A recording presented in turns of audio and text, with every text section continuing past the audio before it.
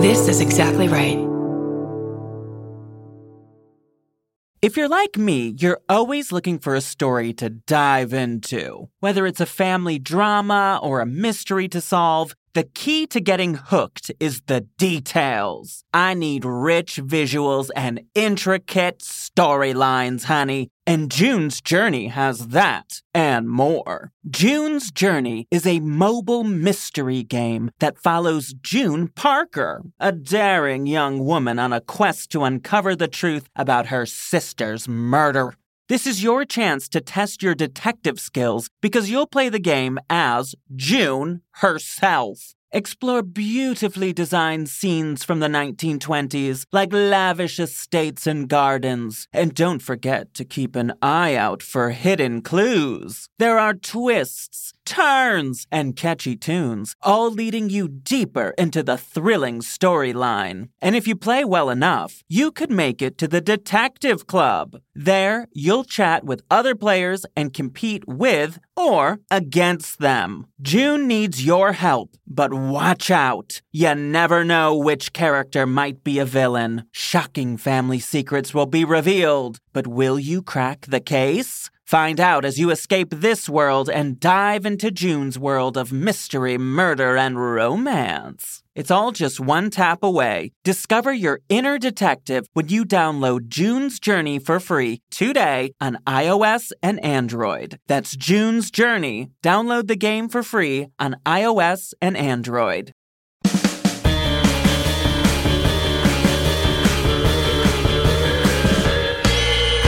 What's that at the foot of my bed? It's spooky and kooky. I'm pretty sure it's dead. It's coming this way. Wait a minute, hey! I'm ghosted! By Roz Dressfellas. Please. Hey, boo. It's me, Roz. I love this conversation that I get to share with you all today. I got to talk to Michelle Belanger, and I have been a fan of Michelle's for a while. She was on the TV show Paranormal State, and one of my absolute favorites that I always talk about, Portals to Hell, which you can watch on the Travel Channel or Discovery Plus app. And I just think that this person is so otherworldly. I mean, she's a psychic, first of all. So with the psychicness, the things that she does on TV, which I absolutely choose to believe is real. I mean, you've heard my conversations with Katrina Weidman and Jack Osborne, who also work on that show. I mean, come on, it's real. It's real. Anyway, what she does is just so cool. And so Michelle is also a demon and occult expert as well. She wrote the Dictionary of Demons and tons of books, and we talk a little bit about that in this conversation. But so what we decided to do this week is we're going to do 2 parts of this conversation. This week's episode is going to be focused on Michelle's psychic abilities. And then next week, we're going to be talking about demons. And it's spooky, but I left the conversation feeling like, okay, I don't feel like I need to be terrified of demons. I think I'm going to listen to what Michelle has to say. But of course, like always, with this show, please just, make your own decisions on things, but also it's great to hear from experts and to hear their insights. And that's sort of how my beliefs, I keep my beliefs obviously open and they shift all the time, but it's just hearing these conversations with demonologists and psychics and experts and exorcists and all of these people, they definitely help me to have a very expansive idea of what could be possible. And I don't know, I personally hear someone like Michelle talk and I go, yeah, that sounds about right. But also Michelle, as you'll hear in this conversation, is somebody that is also a paranormal investigator on top of having all of these different psychic abilities. So Michelle has that open-minded investigator brain as well, which I really appreciate. So before we get to that conversation, I thought I would read an email that came to me from a listener. And that also reminds me, I would love to do a listener episode very, very soon. So please get me your listener episode submissions by emailing me at ghostedbyroz@gmail.com with the subject line listener episode. And hopefully we can work that out real soon. This story came from Jordan, and Jordan is from my hometown of Grand Rapids, Michigan. Jordan writes, my best friend and I had a tradition dating back to college where we would drink cheap beer and watch bad movies every Thursday night. Our ironic alcohol of choice was 40s of King Cobra. Dumb, but it's important, okay?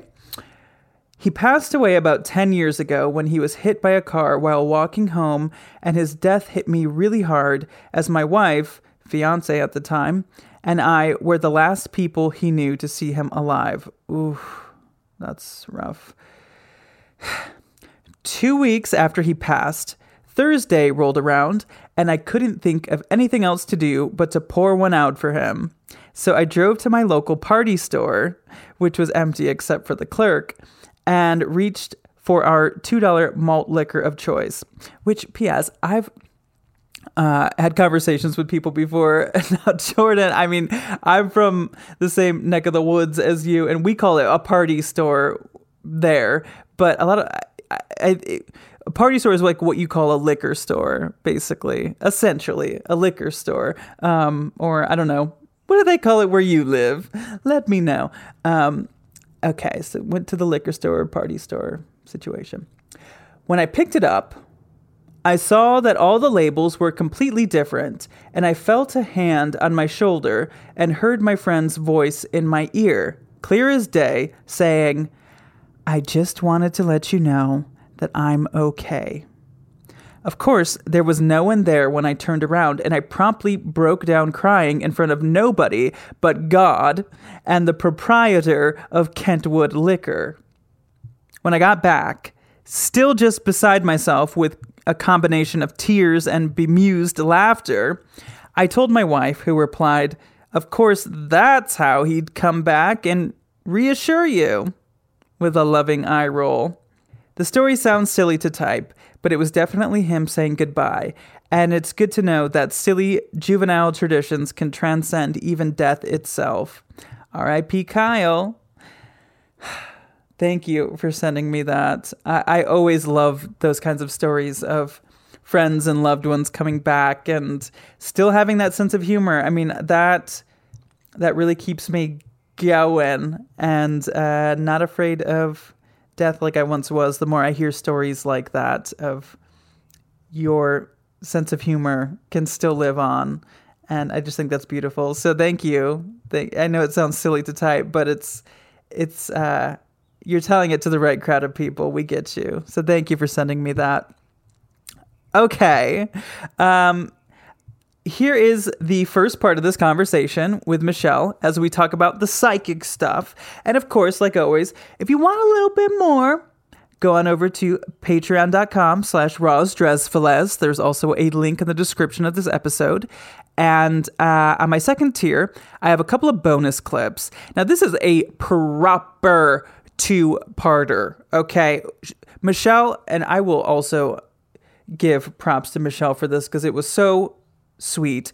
Michelle gave me an hour and 40 minutes of her time. I mean, we really just kept going with this, and it was just so great. And it was, I mean, we didn't cut anything out besides the Patreon clips. I mean, it was just nonstop. I loved it all. And so if you want to go to Patreon, you can hear a couple more stories and a little bit more of Michelle's abilities. And we talk about this being that she encountered in New Orleans. And we talk a little bit about portals to hell and some of the things that she does psychically on that show. And so check that out. And then, of course, next week there will also be another bonus clip when we do our little demon episode. And it always helps me out if you join Patreon. And I appreciate your support. So anyway, here we go. Part 1 with Michelle Belanger. On with the show. Oh my goodness. I am so excited. We have got Michelle Belanger here. Hello, how are you? I am doing fantastic, all things considered, with COVID and lockdown and everything else. Yeah, I mean, what has this past year been like for an occult expert, psychic / energy worker / psychic vampire? I mean, you do a million things. I mean, how has your life been? Sort of weird, but also sort of exactly the same. I mean, if I'm not doing television stuff or appearing for any conventions, I prefer to be home. So I'm, hanging out in my big old house in Ohio with all of my books, doing research, reading, occasionally screaming on the internet at things that I find stupid or annoying. Yeah, I can relate. But hanging in there. So, of all these things that you do, like, what do you relate to one more, or like how does that work for you? It's sort of all of a piece of I guess a broader identity. I'm clergy within pagan and energy worker circles. And that's part of it. I guess it just is all part of my personal practice, my identity, my relationship with energy, the work I do with spirits, the psychic stuff, the research. The research feeds into understanding myself and my experiences better. My experiences help me have stuff to help teach people better and kind of go this is how this works for me. Don't know if it'll work this way for you, but here's what I learned. And I guess if there's one, God, I'm terrible when people are like, well, what's one word we can put on your log line? I'm like, mystic, teacher, right. Professional weirdo. Well, that's what I love about today's day and age is there's just such this movement that I am very much a part of just one word does not need to define anybody, there's so much nuance in this world and you can be so many different things at once. I was just curious with you, you do so many things. And also, great website, by the way. Oh. You have a very comprehensive website with so many things about you that's why I'm you're one of these people that's both really easy to interview, but also there's just so much to talk about.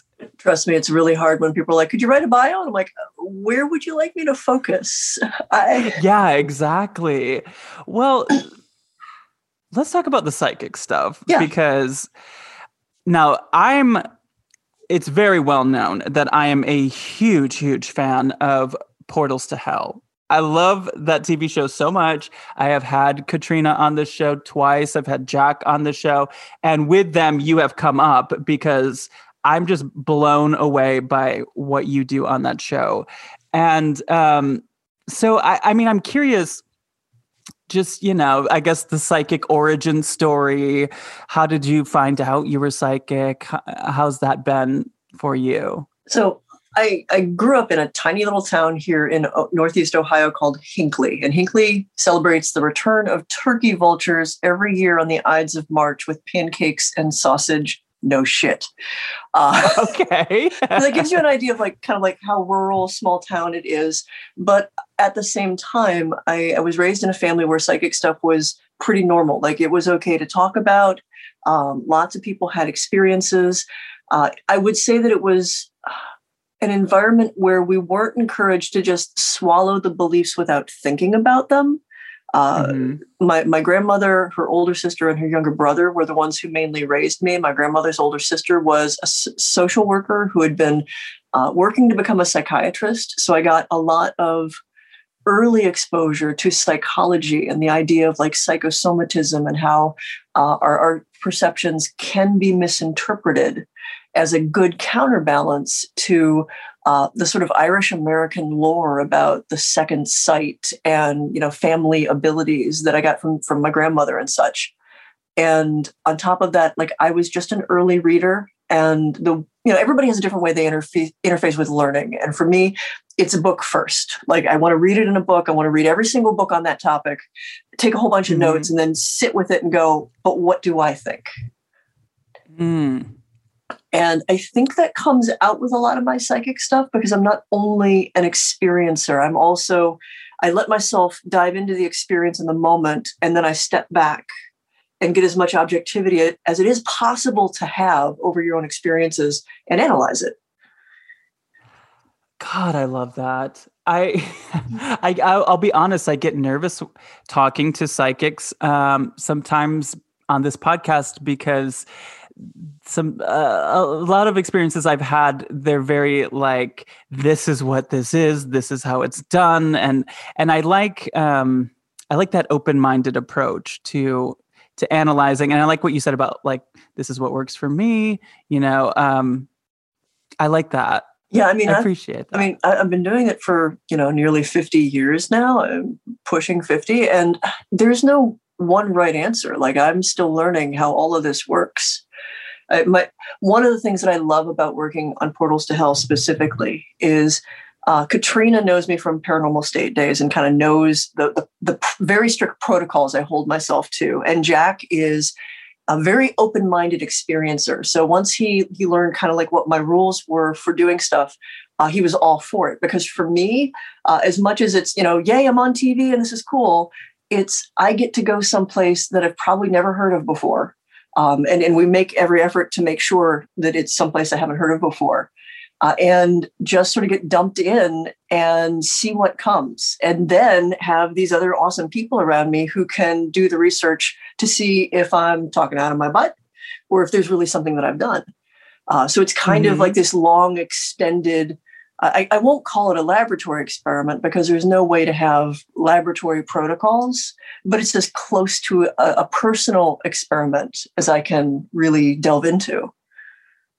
Yeah, because what you do is you for anyone that hasn't seen it, which I imagine a lot of people listening to this do watch that show because it's like I talk about it all the time. But so you go into these spaces blindfolded. Yeah. So what is that? Where did that come from? That actually came from an episode of Paranormal State where I think probably on the back end, it was one of the producers just kind of going like, how do we spice things up? We'll have Michelle and Pip have blindfolds for one episode. And because I am a very analytic person, and I kind of have that rational dialogue going on in my head all the time of like, is this me reading the location? Is this me reading people's body language? Is this me like seeing a little boy who's got blonde hair because I just saw a photo that looked like that, 5 rooms away? When we had the option of the blindfold, it opened so much up because I stopped second guessing and I just spewed out whatever I picked up. And when I saw that particular episode, one of the ones where that happened, like there's a point where like Ryan has me standing in front of something and I'm describing what I'm standing in front of. and I think at some point, like the folks who had that, like assumed that the blindfold wasn't real, but it was the sleep mask that I used. And trust me, like that was meant to like block out all light and all everything because I'm a light sleeper. And I liked it so much that I kept it. And it's been a fantastic addition to my practice. With portals, I'm really lucky that Katrina knew like why I use that so much. And Jack was like, sure. So like they blindfold me from the time, like they stick me up in some hotel and then they blindfold me as they pick me up. They film that whole process. Somewhere there's video of me talking about like getting blindfolded and what it feels like in the car and, all that stuff. And on a few occasions in the most recent one, like I've had images that were clear enough that I needed to draw them. And they are so respectful of those boundaries that for, I think it was the Paulding jail one, they moved me into this van. They parked it in a blind alley. So like even if I looked around the van, all I had were bricks around me. So there was no chance. So I could kind of peek it up a little bit and actually draw and not look like I was, drawing stick figures, literally blindfolded, because nobody needed to see that. It was bad enough as it was. I have this idea of psychic abilities that maybe everyone or a lot of people have these abilities. They're just too caught up in that trying to rationalize. I mean, do you think that there's truth to that? Oh, absolutely. I would say that people who don't have abilities are the exception, not the rule. And I mean, I won't rule out that there are some people who basically need glasses for their third eye to make a kind of joke about it. It's not like we have corrective lenses for that, but there are some people who just don't seem to quite have the abilities quite in focus, but the vast majority of folks do. And I actually believe that they are so natural to us, not even paranormal or weird, that we don't realize when they're influencing us, when we make decisions based on them. Like, we talk in language about having a gut instinct. We talk about like just sort of following a feeling. We talk about intuition. Sometimes we meet people and we have an immediate reaction to them. And if we stop to deconstruct where that comes from, there's, in my opinion, always some aspect that isn't going to simply come down to they reminded me of someone I didn't like before, their body language was different. Like, our perceptions are all of a piece. Both the psychological cues we get from the world around us, the physical cues, the things from our five physical senses, and then this sort of constant running dialogue of something else that you can't always put your finger on, but you are definitely picking up on and reacting to. I identify as non-binary, trans, feminine, and I talk to a lot of people that are also trans or non-binary or queer, and there seems to be, I've had this conversation, and I don't like to generalize with any group of people, but I've had these conversations with people like me in that way, that we think that like maybe there's no doubt we are these magical creatures, but we like, is there any truth to the fact that people that aren't cisgender or hetero or have these abilities? I think there's two things going on with that. If we dig into world traditions and different cultures, there is a very vibrant belief system of folks who fall in between, as kind of being called by their very identity to walk between, to be perceptive to reality in between the cracks, to be outside of what is considered normal space, and therefore have access to what is considered unusual, extraordinary space. And at the same time, I also think that those of us who've had to take the time to really ask ourselves, who am I?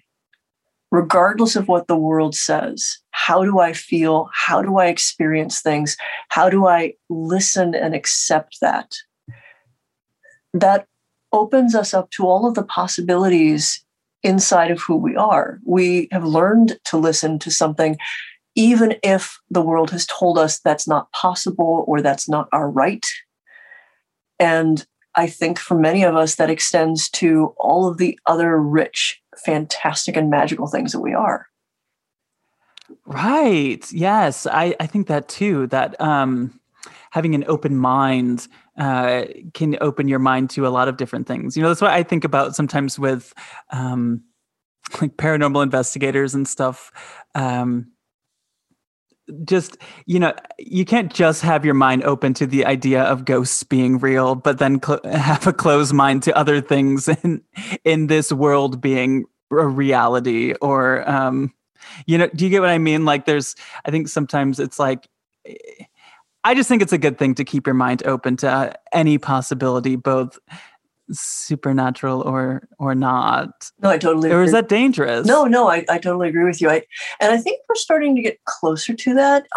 15, 20 years ago, and even before, you had witches and witchcraft over in its little corner, and you had psychic people over in their little corner, and you had the UFO people in their corner, and the Bigfoot people, and like everybody was experiencing extraordinary stuff from their own framework.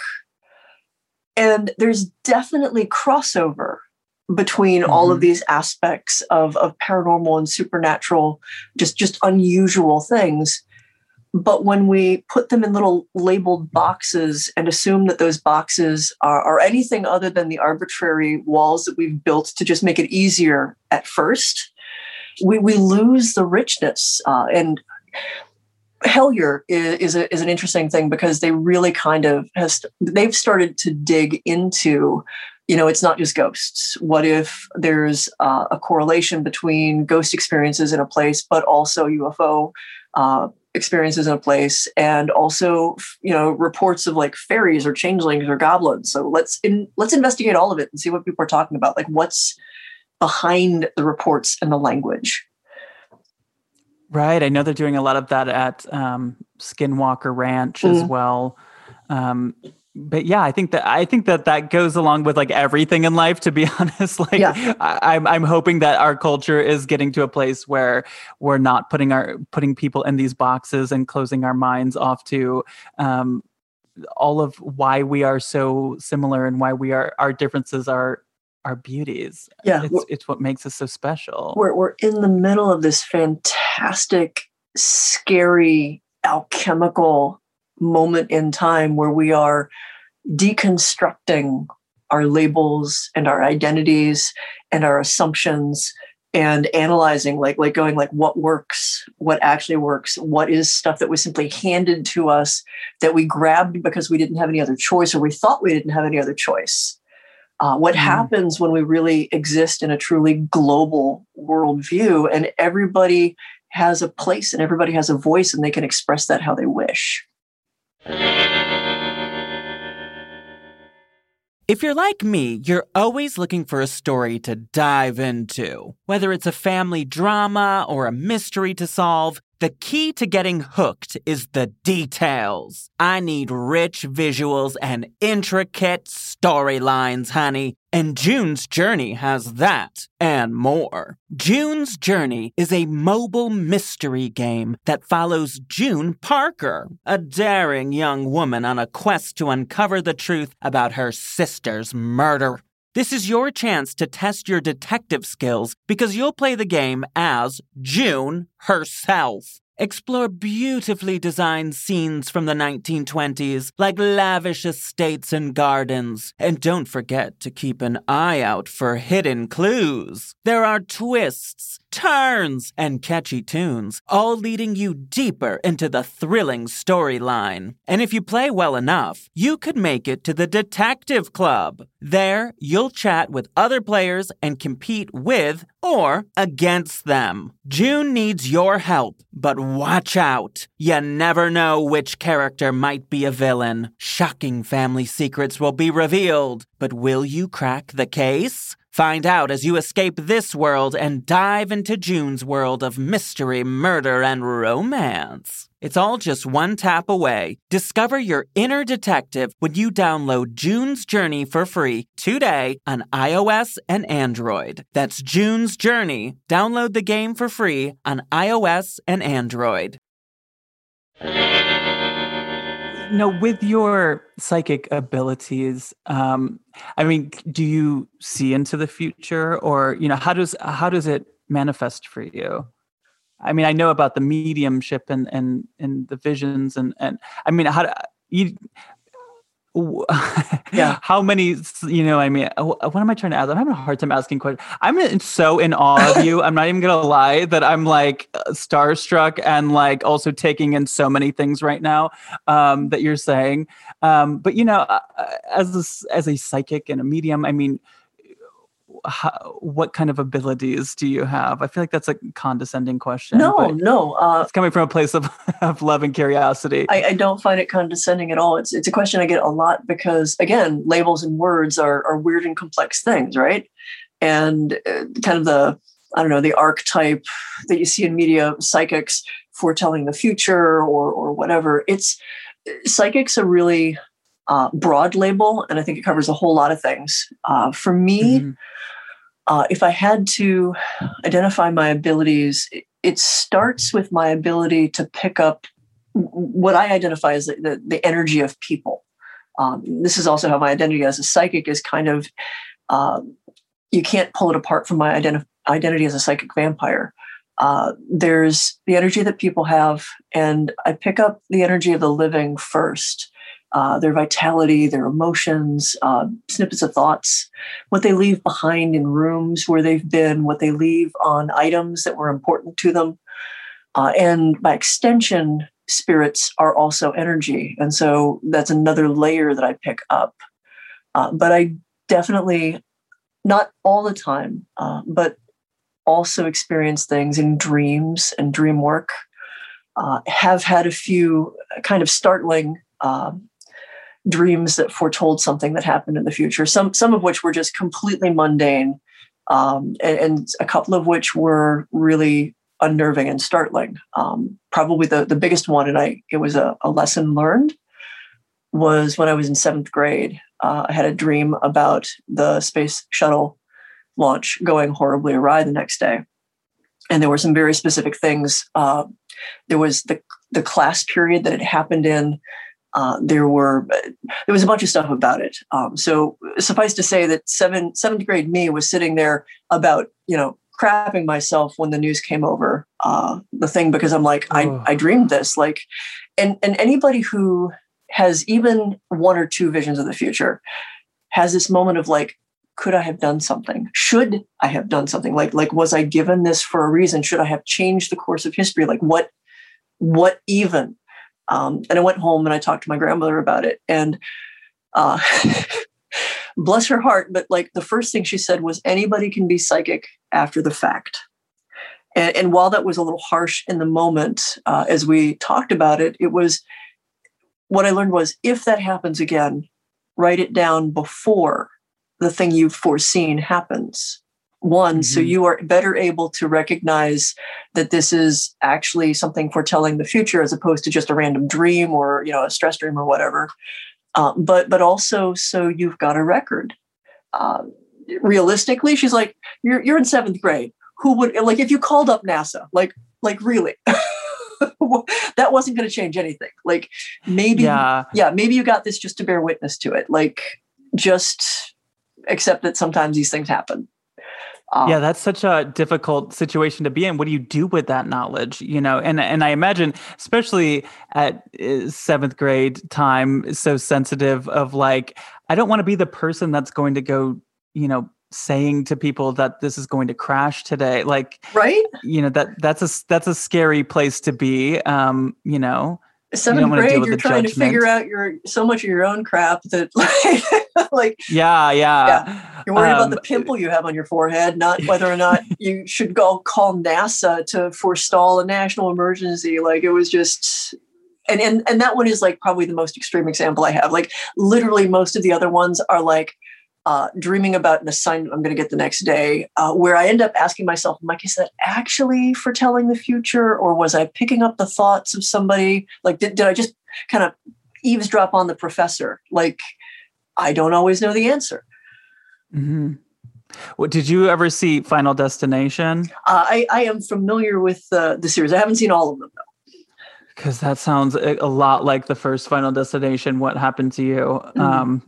Because he has a premonition of an airplane crashing, and then as he's about to get on it, and then it does crash, and it's again that like what do you do with that knowledge? Well, and if you act on it to avoid the thing that you foresaw, then it doesn't happen, and you have no way to know if what you foresaw was real or just anxiety. And if you don't act on it, you're like, well, crap. Well, so by the 7th grade, and when that happened, I mean, were you already having these experiences? Oh yeah. I had stuff. So I guess a little bit more background on me is I was born with what's called a ventricular septal defect, which is to say my heart was very screwed up when I was born.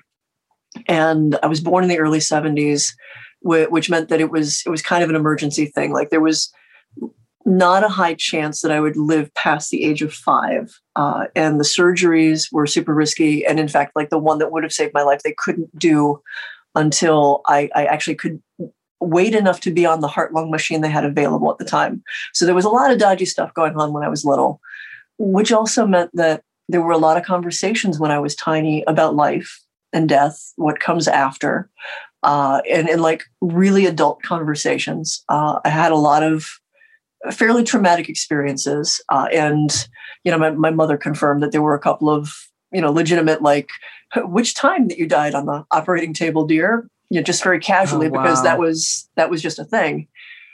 So there's that argument that psychic abilities are enhanced by near-death experiences. Personally, I think I kind of came out of the box with these abilities, but I also think that those experiences as a tiny child really helped, make it more accessible, make it easier to talk about, make me less fearful of any kind of repercussions. I mean, when you're facing down death at 3 or 4, and your family's like legitimately talking to you about that, there's not many things that are going to scare you after that. Right. Yeah. So, I mean, had you, do you see like spirits, and do you see, past, people that have passed? When I was tiny, I saw them as if they were physically there. The first ghost that I know for certain, I perceived, the small town Hinckley had, it was a local residence they were turning into the public library. And, unbeknownst to me at the time, multiple people were seeing what they were calling the Lady in Blue. I was 4. I know it was shortly before my final heart surgery. So it was a summer that Star Wars came out. And we went there. My mom knew the librarian. She got talking to the librarian. There was like all these places where I wasn't supposed to go, and construction tape and whatnot. So I was the kid who, as soon as mom turned her back, I went exactly where I wasn't supposed to go. Which led me upstairs to a room that was disappointingly empty of anything beyond like painting supplies and whatnot. Except there was a woman who was standing at the window. And the thing is at that time, I saw her and parsed her as if she were a real flesh and blood living person. I saw the buttons all up and down the back of her dress, the weird sort of poofy shoulder bits on her sleeves, and the way that they went down really tight on her forearms, and all the little buttons there, and the tiny little blue flowers that were like almost looked hand embroidered on this dress, and her hair. Okay, she was turning out a look. Yeah, no, she had a very distinct look, and she's just looking out the window. She never said anything. She turned and she looked at me. And if I had the word melancholy at the time, I would have said that she looked melancholy. She looked back out the window. Mom called up for me, finally realizing that I wasn't there, and I kind of like duck partly out of the door. I never got in, like I stopped in the door because here's some adult in here, and I call back to mom to let her know that I'm coming, and that flush of guilt that you have because you got caught. And in the time that I turned my head away and turned back, she wasn't in the room anymore, and I was standing in the only door that went in and out. So of course, 4-year-old logic told me that she found a hiding place because she wasn't supposed to be up there either. But it made an impression on me. I remembered the encounter. I talked about it a little bit. Didn't get any pushback, but it was years later that I found the person I saw was someone who was described by multiple people. And her name was Rebecca. She had lived in the house with her brother. He had been like the school teacher in the early 1800s. She had died like an old maid at 38 or something. Like at 38, right? Oh my God. It might be 28. It was like a ridiculous number where it's like, seriously, guys? But she was known for her needlepoint, which I saw her dress as white with blue flowers. Most people reported her as the Lady in Blue. And I really kind of hold to the fact that she showed up in that dress so intently because she had hand sewn that. Like, this is totally my own headcanon about it. But I think that was a factor for why she showed up so intently. But what I will say is, as I got older, and not because anybody told me I wasn't allowed to see ghosts, but I think just as I learned better to navigate the perceptions, these days it's more that I'm seeing something with my mind's eye. I am an incredibly visual person, and so it's usually quite vivid, but it's not as if I see them physically standing in the room. Every once in a while I do, and I'll be honest, it throws me because I don't expect it. Yeah, I imagine. Do you think that, even with, now again, like we've kind of established that everyone kind of has psychic abilities, but there's always that conversation of little kids are more connected. I mean, would you say that is what you just described? Do you think that's similar with most children as well? Yeah. With, why they stop seeing ghosts as they get older? I think there's a number of factors for kids. I mean, some of it is literally like they just haven't thought that they can't. Like nothing about their experience has told them that this person shouldn't be standing there, and so they simply react to it as if they would anything else in their environment. They're little sponges for experience and perception. I think as kids start to go to school, start to socialize, start to get a better handle just on a physiological level and also like a personal psychological level of how they interface with the world, they start to kind of narrow their focus. Again, just because that's part of, surviving in this life. Like you start to rule out the stuff that nobody else is talking about that doesn't seem to be the focus of what you're learning about. Sure. And certainly there's families and school systems and situations where people start to be like actually suppressed. Like if they continue to talk about it, you that's just your imaginary friend. That's, all in your head. But I think there is an aspect that's simply how we develop and settle into living this thing called life. Like we don't need to, in most cases, perceive the spirits and the other things around us. We do need to worry about the car that's on the road that we're crossing. We do need to worry about how we do our ABCs and, how to interface with the other, living kids around us. And that's hard enough. Like that takes up so much space in our brains. Yeah. When was the last time that you saw a ghost where it threw you off? The one that comes to mind specifically, if we don't count an animal ghost, because that's happened a couple of times, there was a Paranormal State episode where I actually, Ryan had me on a walkthrough, and this was before the blindfold times.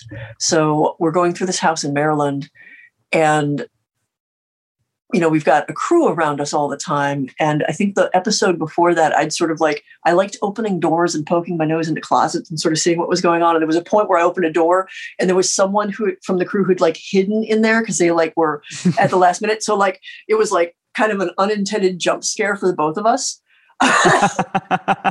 So what I thought was going on in this house in Maryland was I caught a guy walking into this room and then ducking into what I assumed was a closet. And I just, my eyes darted that way. And I kind of went, oh, I'm not going to pay attention to that because that looks like a crew member and that's probably got nothing to do with this haunting.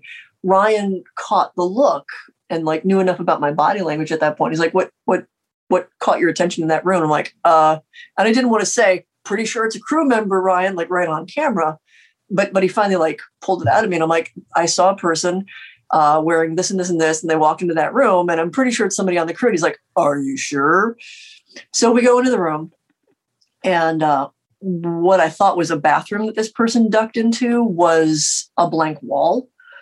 And, okay. Yeah, that's a ghost. Yeah. And as it turned out, it was one of the son's rooms. And one of the things that he was complaining about was seeing a guy who matched the description of what I saw. And literally was certain this was with my physical eyes, walking exactly that path, which took them across the foot of their bed and then almost to the wall. And then they would make a sharp right turn and then just disappear into a wall.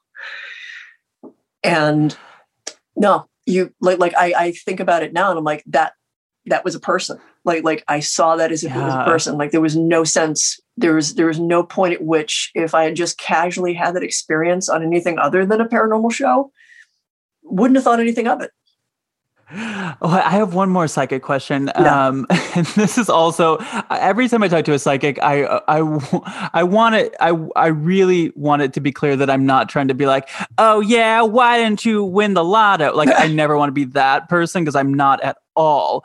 But I was wondering with like when you do the blindfold thing, it really is that kind of like bloodhound feeling, you know, like you really seem to like sniff out a location and find things. Can you do that? Like if you lose keys or something like that?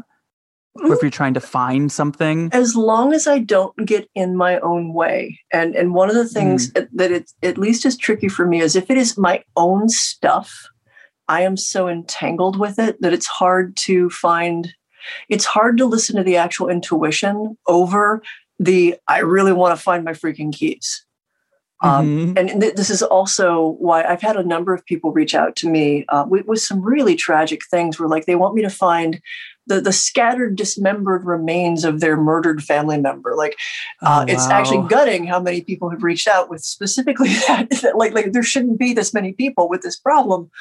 Yeah. And yet they are. And I have to always explain like how my abilities work. Like you see the ghost aspect or the medium aspect on TV, but that's actually kind of, if I have a list of like 10 things I do, that's probably number 4 or 5. And for me, the loudest thing is always how a person feels. We toss out the word empath a lot. And empath is definitely a part of my ability cluster. So when a person reaches out to me and is like, and they have all of these feelings and all these expectations, and they really want, and heaven, they have like a whole bunch of ideas of what it really is, I pick all that up first. And it's so hard to pick anything else past that. Like it's really hard. It's like it's broken my objectivity. Yeah. And I don't feel confident. The rules that I set for myself, especially if it's something that is that important to someone, and I know finding keys is not really that important, but in the moment, sometimes it is, where like once your emotions get involved, it's really hard to pick past all of that for me. Yeah, I can imagine. Because I feel like I have this idea that there are psychics that homicide detectives hire. I mean, is that a thing? So I have a number of friends in law enforcement, and I know that it has definitely been promoted in a lot of television shows that like this is a regular thing. I do know that in a few rare cases it has happened. But what I want to pose as someone who works with homicide detectives in some completely different venues, not psychic ones, what you really want your homicide detectives or other detectives to do is to come up with demonstrable, provable facts. And if there is any application for a psychic in that, they might be able to point someone toward where actual evidence can be found. But in the end, it must come down to hard police work to find physical evidence that can then go through the legal system, because the last thing anybody ever wants, the last thing we ever need is for someone like me to be able to go, oh, that person over there is a murderer. You should go investigate them. And I say it like that because we sat in on a supposed psychic who swore up and down in her presentation that she worked with the police all the time and would just pick murderers out off the street and have them arrested. Which, if you just apply a little bit of logic to how the world works, that it does not work that way. Like, the guy I was sitting next to happened to also be a police officer, and he had to leave because he could not control his, like he almost started just yelling at her from behind, because that's not how it works. And nobody would want it to work that way. When I've been asked to do psychic stuff in connection to police investigations, it has been after the investigation has been solved all of the details of like murder or whatever have been handled. And there's just a couple of things that they would hope for, and they're totally like grasping at straws for, to give the family some sense of closure. Ah, okay. At least that's been my experience. That made me think about another thing, what you were talking about, that psychic. Can you tell when someone's full of shit, whether they're a psychic or just in life? I mean, I like to think that everybody's born with a good functioning bullshit meter. And I heartily encourage everyone, if something sets that meter off, sit with that and ask some questions. I think I have a pretty good sense of it, and I think it's more than just psychic stuff. Like there's ways you read people, and I'm not going to pretend I don't have a background in psychology with some of my college stuff. And all of that said, I'd say my big Achilles heel is if I'm way too emotionally entangled or invested. And I think any of us who've had a couple of bad exes like have had this experience. Yes. If you're too close, you just don't see it. It doesn't matter how psychic, how perceptive, how much of a Sherlock you are for everybody else. If you're too close, it's really hard to see. Thank you so much to Michelle. And don't you worry, there's way more. We've got the demon episode next week with Michelle. Again, Michelle has written and done so much research and has so much of an education on religion and occult practices and demons and demonology and all of that stuff. So it's a conversation you're not going to want to miss. That will be next week. And if you want to hear a little bit more, go to patreon.com/RozDressFilets, and you can hear a couple more clips from this section of our conversation. As always, please send me your listener stories to ghostedbyroz@gmail.com with the subject line listener episode, and send them to me quick. Also, please join the Facebook group, another great place to leave a ghost story. That is Ghosted by Roz Dresfiles on Facebook. And it's a private group, and please join that. I'm on Instagram at Roz Hernandez, Venmo, Queen Roz. What am I missing? Oh, 5-star review. Please give the show a 5-star review on Apple Podcasts. And if you have something nice to say, you could leave a review there with your rating. And you could also leave a ghost story there if you'd like. I love you all, both living and dead. But if I didn't ask you to haunt me, don't haunt me. Okay, bye!